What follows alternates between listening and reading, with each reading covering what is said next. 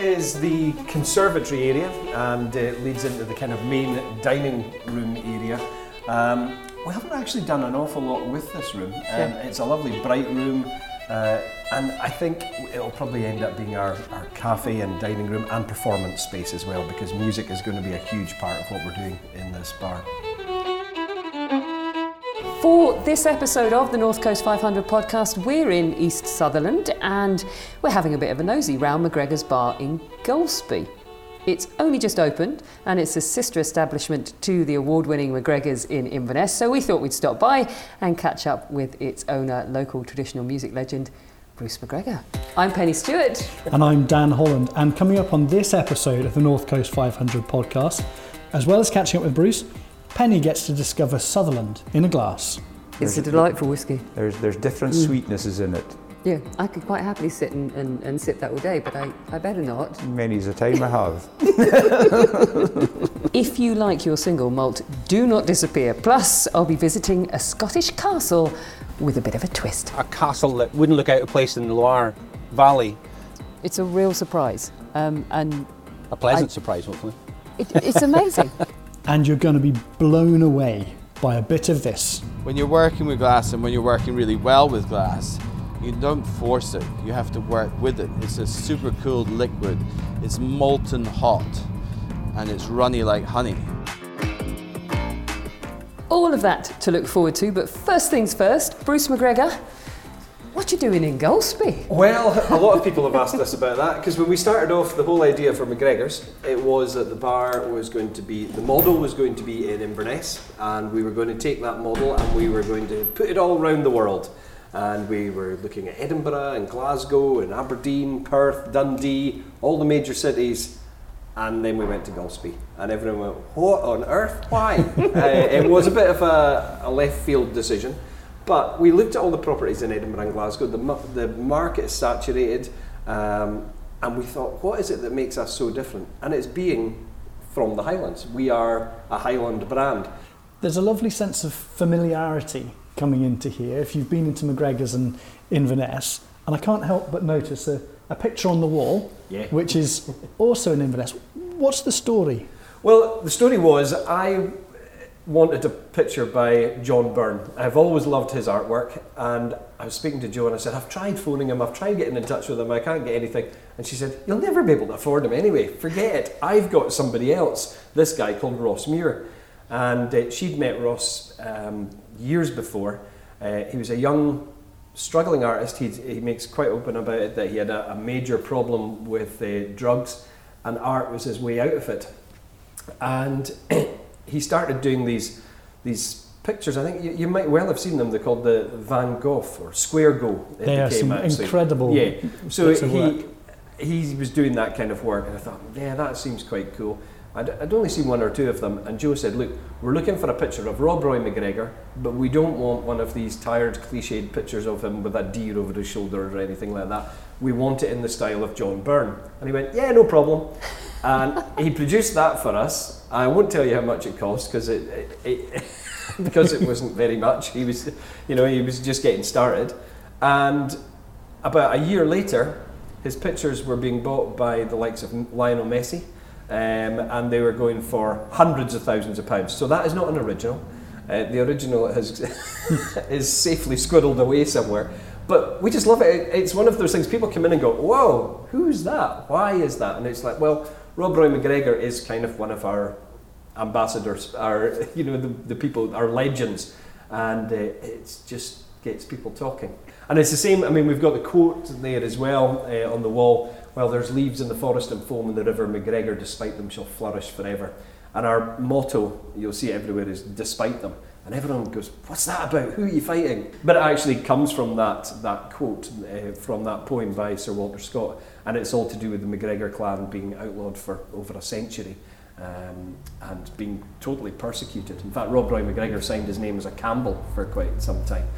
So that was all part of it, and I think that's our statement actually. When people say that, despite them, they kind of go, this place has got history and culture ingrained in it. It's not just a business, we are actually so immersed in our culture and history here. Now, I always think one of the best ways to also get immersed in culture is true whisky. Why? Well, because each whisky is utterly individual and a product entirely distinct according to where it's from. 95% of the whisky produced at Clynelish Distillery, just up the road from here in Brora, goes to make the famous Johnnie Walker blended whisky. 5% is saved and sold as a rather special single malt. Ian Sutherland gave me a tour of the Clynelish Distillery, and I persuaded him to let me have a wee taste too.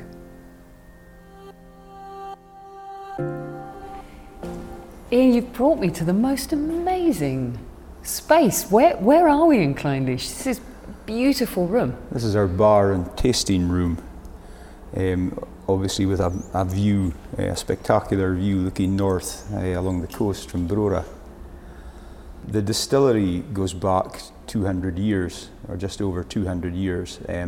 If you look to the left, you'll see the old warehouses. That was the original Clynelish distillery. And Clynelish basically comes from Scots Gaelic, and it means green place or green pastures. And if you look around, you can see everything is well, it's starting to come green now because we're into early March. This was an ideal place to locate a distillery. So 200 years old, when did the relationship with Johnnie Walker start up?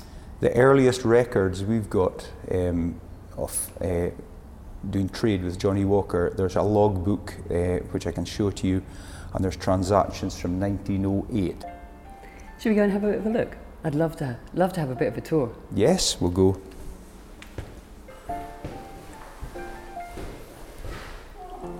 Now this is the entrance to what we call our story room, which has got a magical room.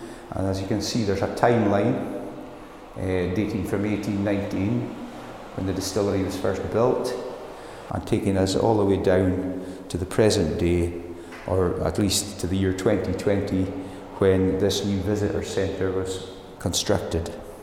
Now this bookcase, as interesting as it is actually going to open up. Oh, it's a secret door. And it takes us into a secret room. Oh, love it. This is called our story room. Aha. What I'm going to do now is bring it to life. How exciting. The lights have all changed. Now if you look around the walls, you'll see some alcoves, and they've all got some lovely gold representations of local iconic items. I'm just going to put this gold key that you see here into the table, and with this gold key we'll try and unlock some of the history and the mystery that is Clynelish. I must describe what's just happened there. As you turn the key, the table, which occupies the centre of the room, Ian, the whole centre of the table lifted up, and now in front of me I've got a whole lot of boxes. I was thinking it looks a bit like a big advent calendar that has popped up in front of me, and it's got things that say things like emblem, flavour, whiskey, wildcat, map, Highland home. I'm completely intrigued. I'm not going to open any further boxes because we're going to keep that secret, because you're going to have to come back and come on tour to see it. But what I can show you, as I said, is this is a replica, obviously, of this logbook. So that's the first recorded transaction between Clynelish Distillery and John Walker and Sons. And it's in tiny writing. Beautiful tiny copperplate writing. It is beautiful, ever so delicately done. So small it's almost difficult for me to see, but that says bonding date 4th of May maybe, I think. Cask. Second fill cask. And that was a start. Right, well let's continue the tour, since you've just teased me with this and told me I can't stay and play. Let's see what else there is. Okie doke.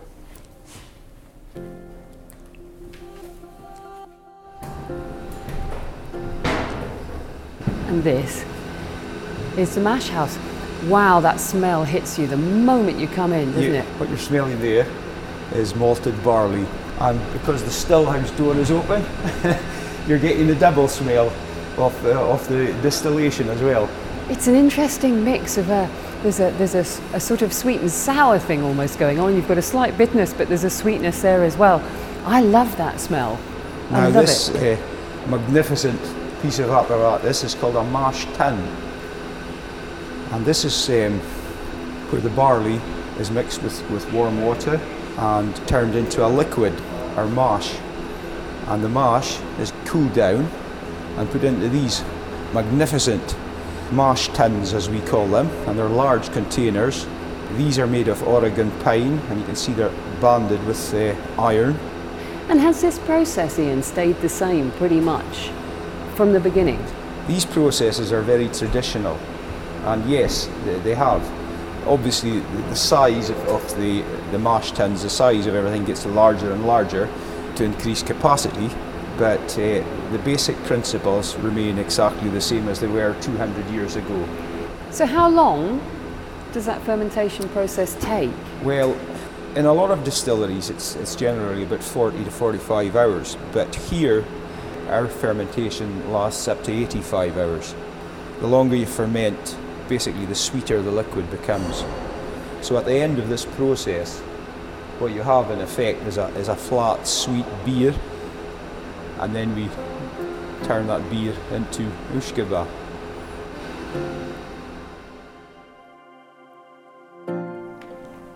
So what intrigues me, we've come back into the bar area here.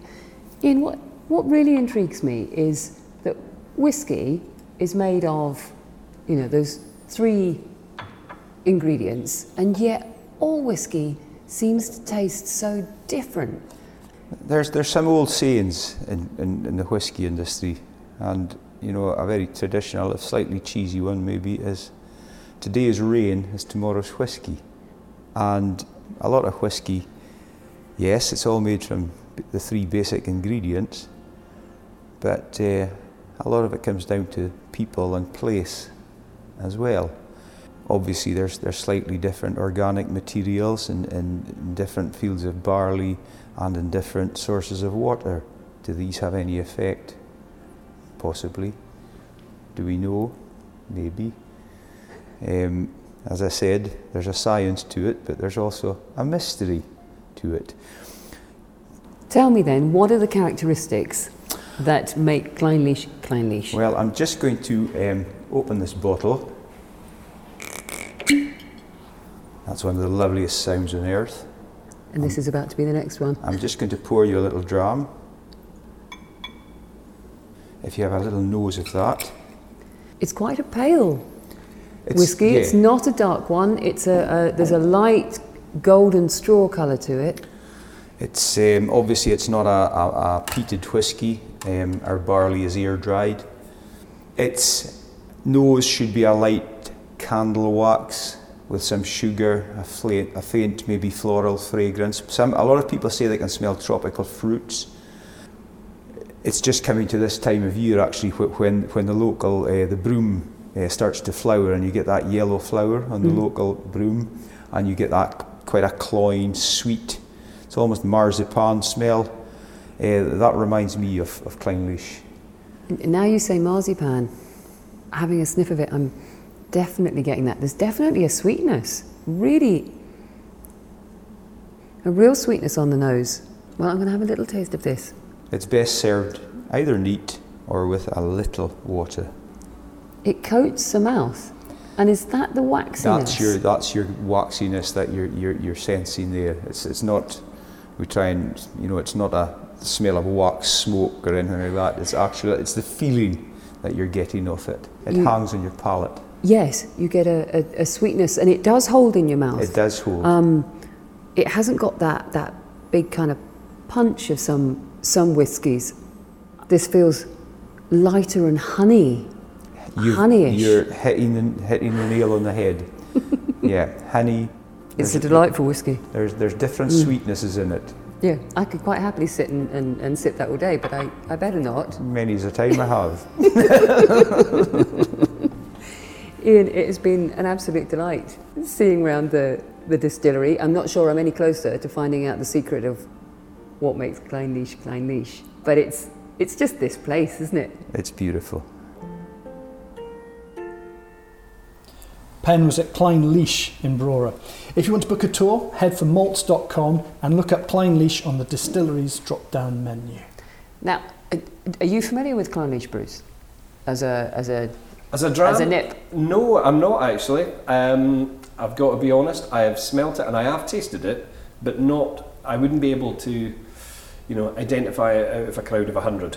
Well, because I'm an enthusiastic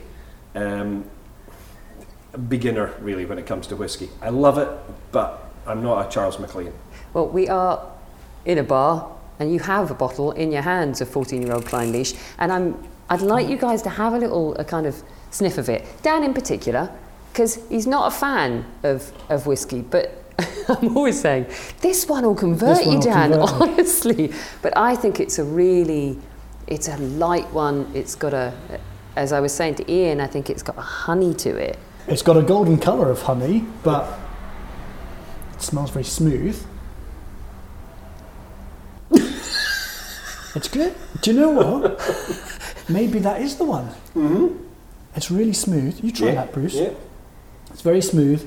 I find personally, and I'm not a whiskey drinker, there's quite a lot of burn, but there's very little burn with that, I find. Yeah, that's lovely. It really is absolutely nice. lovely. And you've just tasted it without, I would normally let it open up with a drop of water. You've just had that neat, and you haven't pulled a face. No. It did look like he was kind of kick-starting his whole body, mind you. There was a kind of little reaction to it there. Do you know what? I was waiting.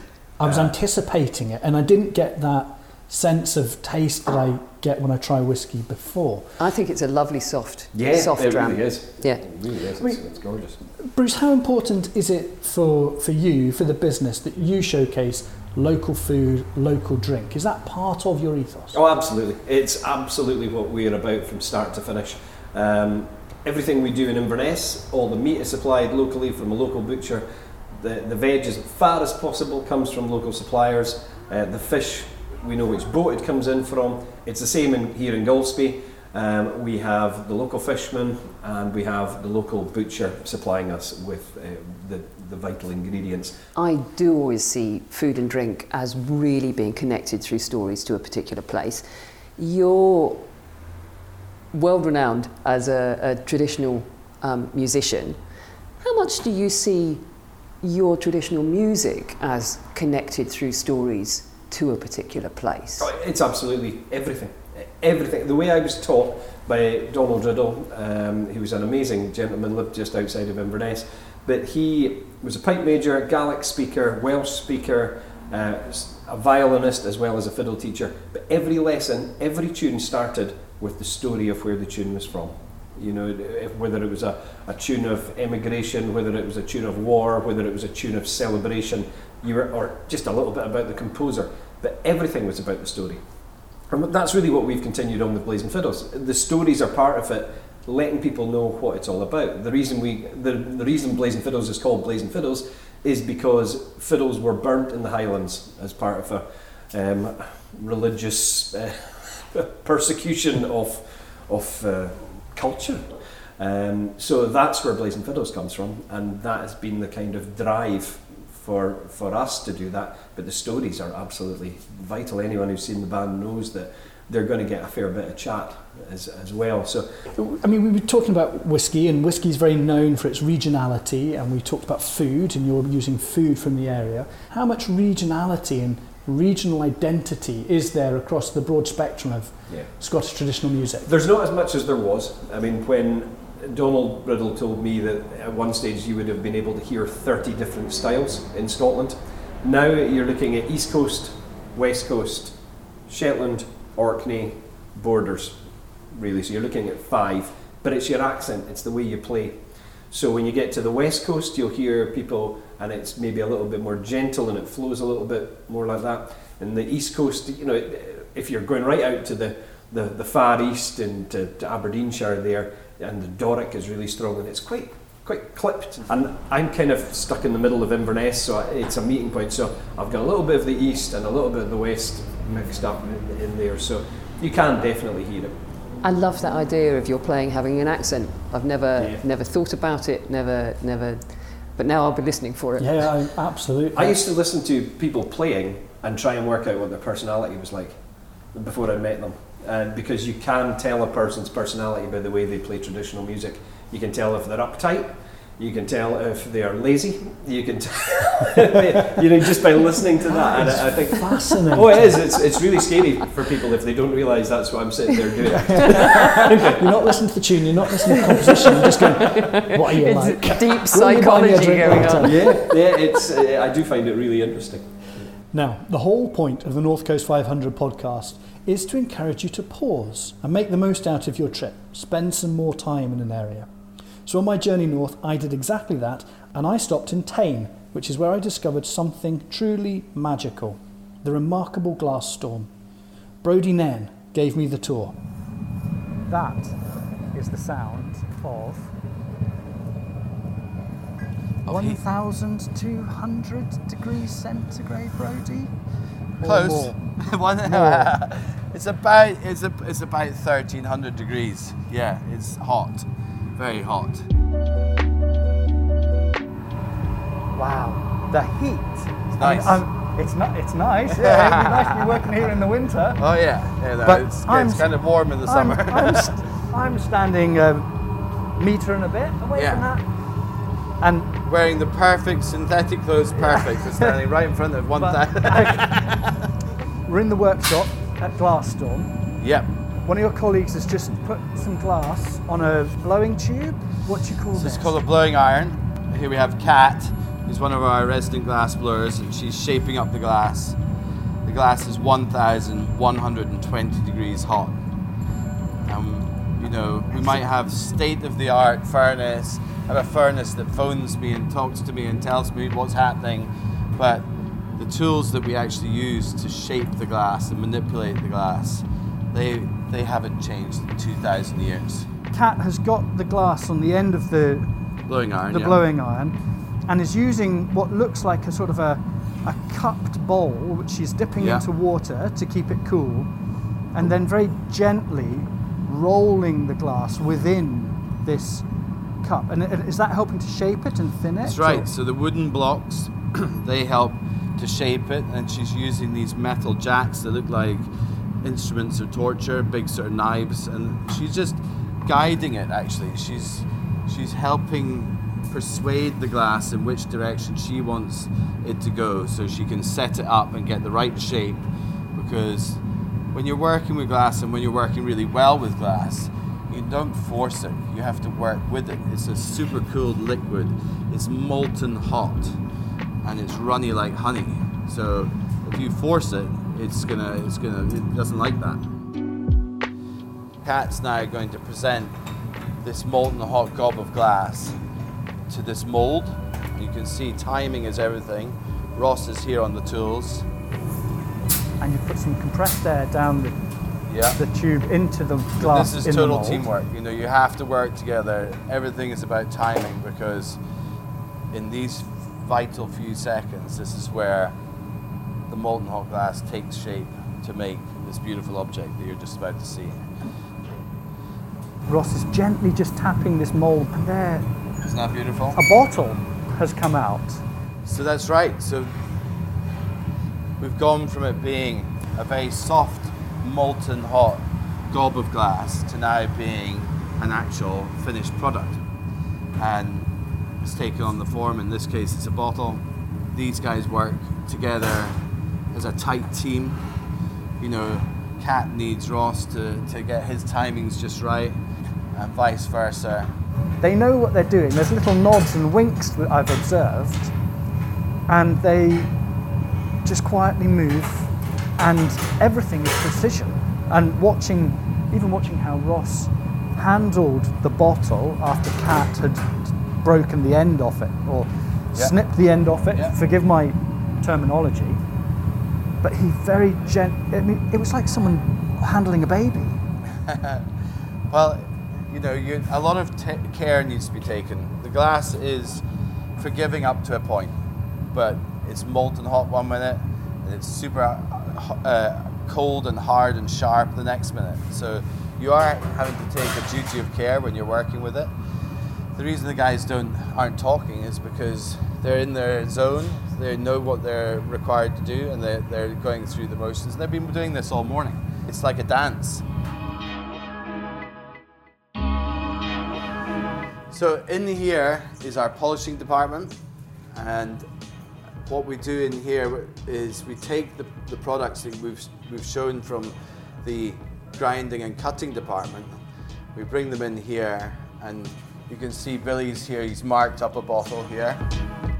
Each one of these pen marks has to be removed, and we'll go through this stage called F, and then we'll move on to FF, and then finally the Jeweler's Rouge, which is the pink stage down here. By the time we get to there, we're really polishing this object like a gem. Yeah. You know, and it'll shine absolutely brilliant. So when we have a look in this station here, what do you see, Dan? I can see clay. Yeah. Actually here. So this looks more like have a feel of that. A potter's. It's quite coarse, isn't it? There's a little bit of coarseness to that. But you're right, it's like a clay, and it's a bit sticky and a bit wet, a bit damp. This is pulverized rock. This is called pumice. Yeah. So in this first stage, the pumice is a bit coarse, as you said, and this will take away the kind of the rough lines. When we move on to the next stage, we've got, if you feel that, that's finer, much smoother. That looks like an unset cement almost, doesn't it? Yeah, much smoother to the touch. So this is the second stage of polishing, and it really starts to become starts to let the glass shine its brilliance at this stage. And then in the very final stage, we're polishing using this Jeweler's Rouge, and it basically just feels like milk or something. Yeah. I want to ask you, Brodie, about light, because looking in the North Coast Glass Gallery here, there are some beautiful pieces of glass with some really wonderful colours in them. There's sort of deep blues, there's navies, there's lime greens, reds. Is that a rose sort of colour? Aurora rose. Rose.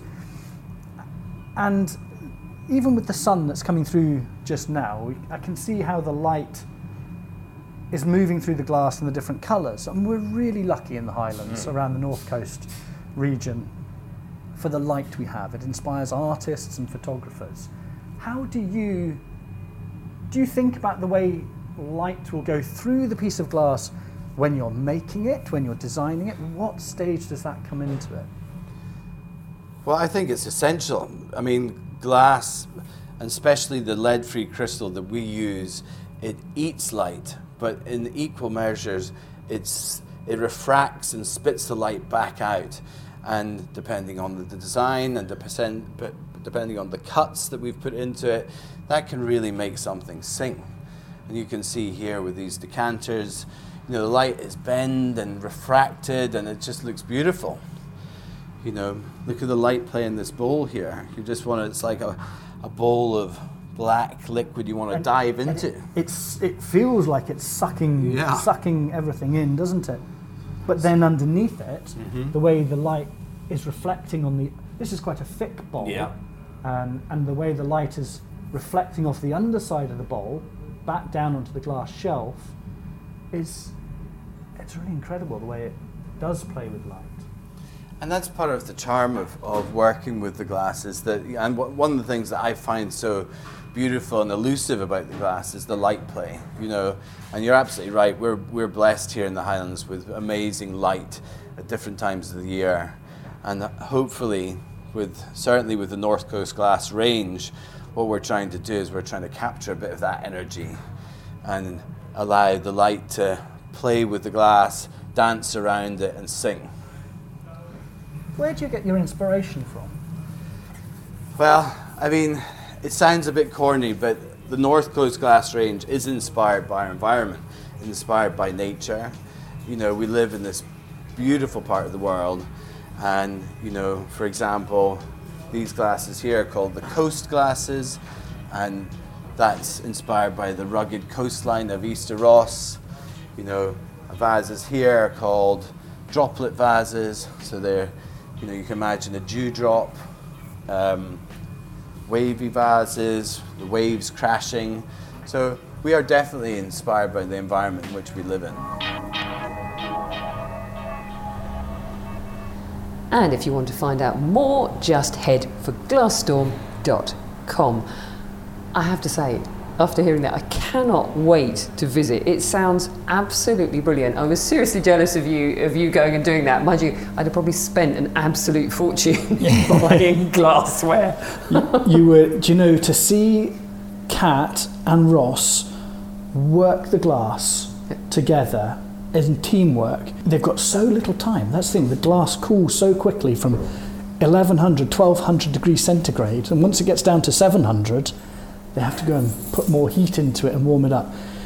The way they move around the workshop, they know where each other is and what they're doing and how they're doing it. It was really, really lovely to go and see, and fascinating, I'd say. If Kleinleach draws sort of direct influence from the environment for its whiskey, and Brodie's drawing inspiration for his glassware from where they're based, what about you, Bruce, and your music? What inspires you about this particular landscape on the East Coast when you're writing music, when you're thinking about music? It's got to be the elements of the coastline itself, actually. I think the beaches are absolutely stunning along here. The drive, I think, is absolutely stunning. You know, as you come into Golspie, just across the Dornoch Bridge there, every time I go past it, I'm sitting there going, I could be somewhere else in the world. This doesn't look like Scotland in a lot of places. It is absolutely gorgeous, and I think that inspires you. You feel like you've also slowed down a little bit. You know, when you're going up there, it's like when you're in Inverness, it is a city and it's bustling and it's moving about. You go to Golspie, and we had one night up there, our opening night actually, where we had music, and it felt like we'd gone back in maybe 30 years.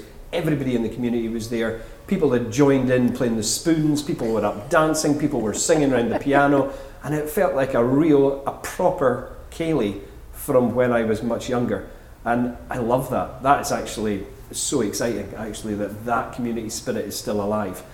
So I think that's going to be an inspiration for writing music and performing music as well. Well, while Dan was busy in Tain, I decided to pause just a little bit further north of Golspie, where I discovered, tucked off the main road, one of the most romantic looking castles I think I've ever visited, Dunrobin. Scott Morrison showed me around.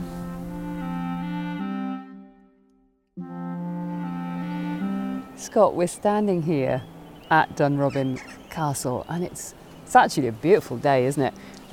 Gorgeous day. It's calm. We've got what an aspect it has. We're just right on the shore, really, aren't we? Yeah, standing here, we're only 400 yards away from the beach, from the North Sea, which is nice and calm today. It's not always like that, admittedly. And between us and the sea, there's these amazing formal gardens. Yeah, the formal garden, as it is the garden here, it's been pretty much unchanged since 1850, roughly. It was Sir Charles Barry, an architect who was very famous for being involved in the Houses of Parliament.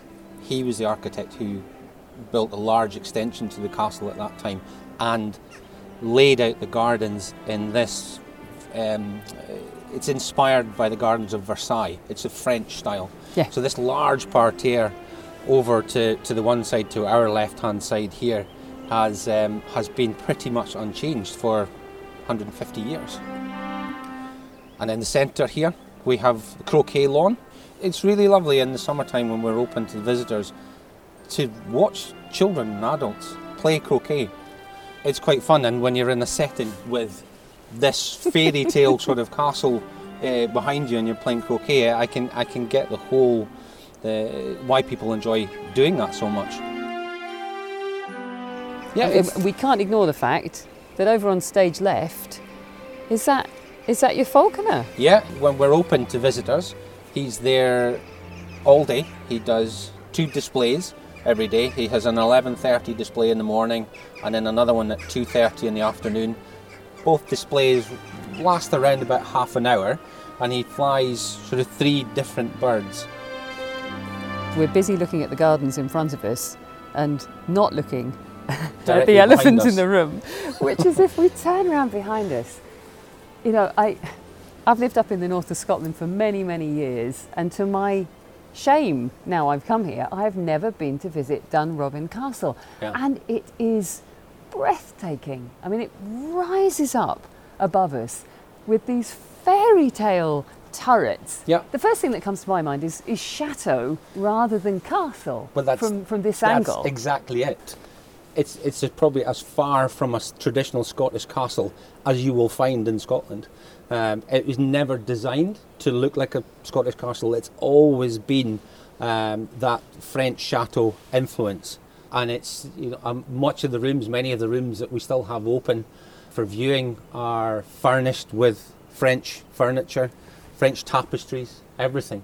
And Sans you've peur. actually got sans peur. The Sutherland family motto is French, without fear. Without fear. Yeah. So you've got sans peur is in the stonework above the main windows. there. It's on the furniture, the sans peur. It's without, all through the building. There's references, and there's that huge French influence. So you've got the Versailles gardens, and then you have the sort of a castle that wouldn't look out of place in the Loire Valley.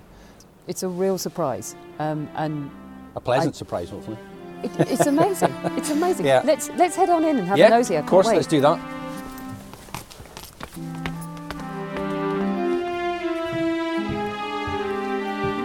As castles go, this is probably not one of the most spectacular entrance halls that you'll see. But this was never the Sutherland family's main residence. When this part of the building was built here, this was more of a Highland retreat. It was never about showing off. Maybe it was, but it was never that kind of a place. So we go out of our way quite a lot to make it feel like it is a home, because it is still owned by the Sutherland family. It's still owned by the Earl of Sutherland, who still has a private apartment in the castle.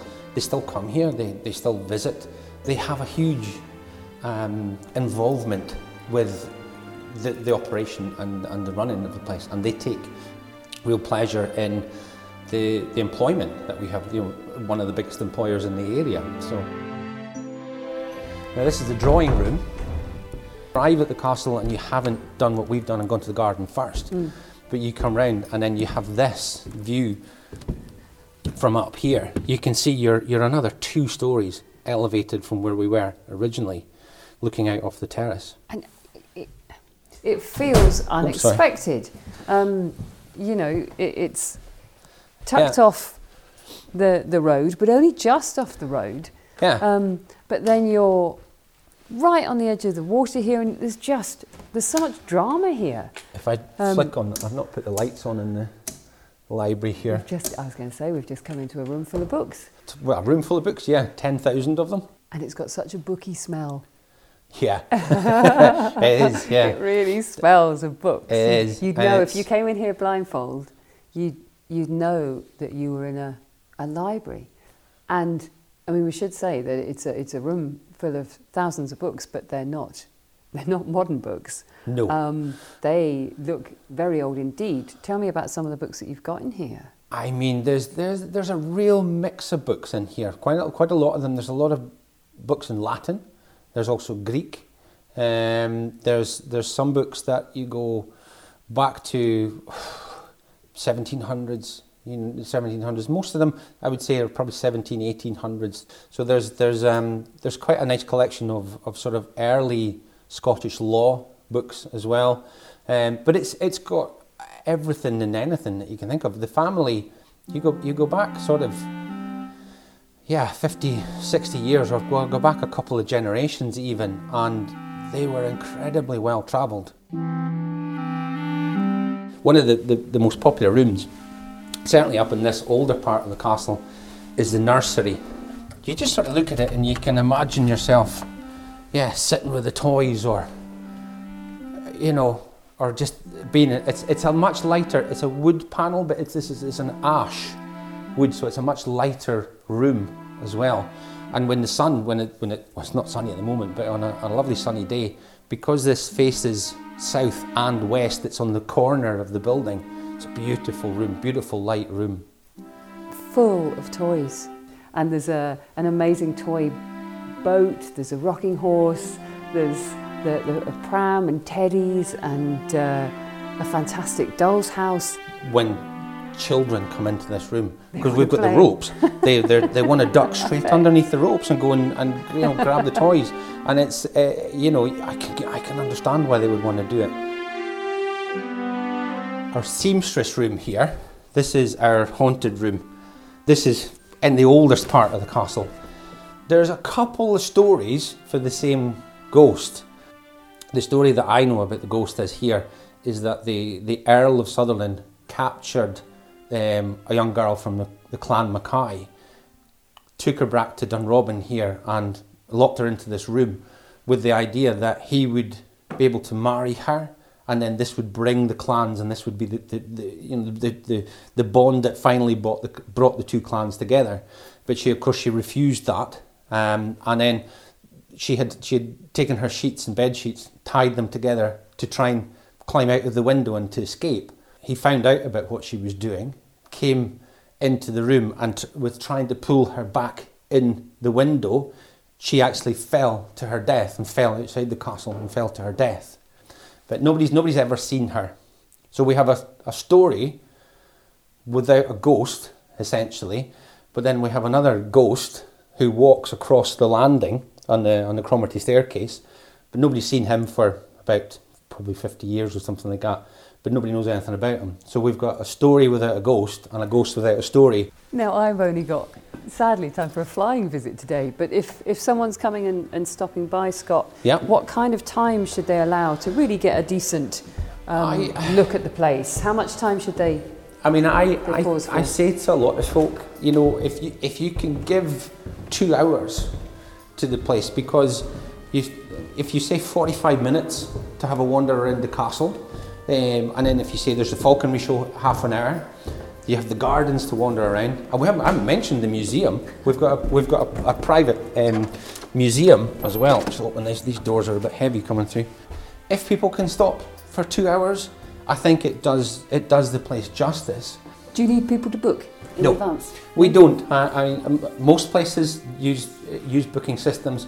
We've adamantly resisted to do a booking system, and we have no booking system whatsoever. So just turn up? People turn up. So you turn up whenever you turn up. You come in and you enjoy yourself. And we try to make it as easy and as relaxed a visit that we can.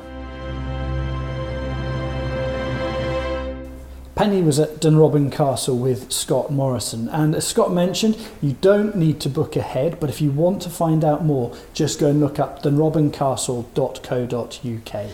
It is also worth mentioning that if you're travelling by train, you can get off at Dunrobin Castle railway station. The station is only in operation during the months the castle is open to the public, but if you get a chance to stop by at Dunrobin, however you travel there, you are in for a serious treat. When people come to Golspie, they've driven through it over the years. The castle is tucked in off the side there. The beach is kind of tucked in off the side there. Now you kind of look at that and you go, it's got one of the best mountain biking courses in the UK. Absolutely. It's got great walks. It's got a beautiful beach. It's got this stunning castle. It's now got great food and drink on its doorstep. It has got absolutely everything to make it the outdoor and kind of cultural capital of the North East Highlands. I'm just so excited to be there. All we need now to add to that is great music. So at McGregor's, thanks for the perfect setup for that, Bruce. At McGregor's here in Golspie, how do people find out about what's on when? Are you going to be having regular sessions like you do down the road? Yeah, the plan is, we've already spoken to quite a few of the local musicians who live in and around there. We've got great piano that we've got in. It was one of the first things. I think a piano is the kind of heart of a bar. If you're going to be a music bar, you've got to have a good in-tune piano, which is available to anyone to play. So we're going to, the local school teachers who are doing the music there have been in already, so they're going to get the kids in. There's a fiche there that we're going to work with and try and do stuff with, try and get all the kids playing regularly, maybe a Saturday afternoon session. And then we've got musicians from all around the rest of the North East Highlands to be able to come in and play. So is there a website where we can find out what's happening when? It's McGregor'sGolspie.com, and it's on Facebook as well, and Instagram and all the usual kind of things. So it sounds absolutely wonderful. Bruce, thank you so much for giving us a tour of the place today. I can't wait to come back and listen to it and taste it when over the summer.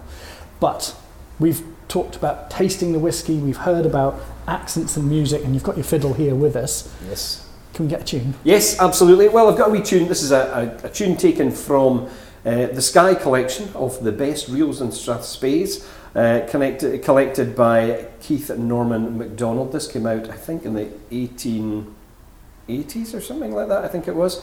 And there's a little tune here called The Lads of Tane. So we'll start with that, and then I'll see what happens afterwards. Well, just before Bruce plays us out, big thanks to everyone who's made us so welcome at Clynelish Distillery in Brora, Dunrobin Castle just north of Golspie, and at Glasstorm in Tane. There's loads more to do in this part of the country, so do go and check out the North Coast 500 website, download the app, and get more inspiration and information there. Very much hope we've persuaded you to pause, make the most of this fab part of the route. For now though, from Dan, from me and from Bruce, who's about to play us out, we'll catch you next time.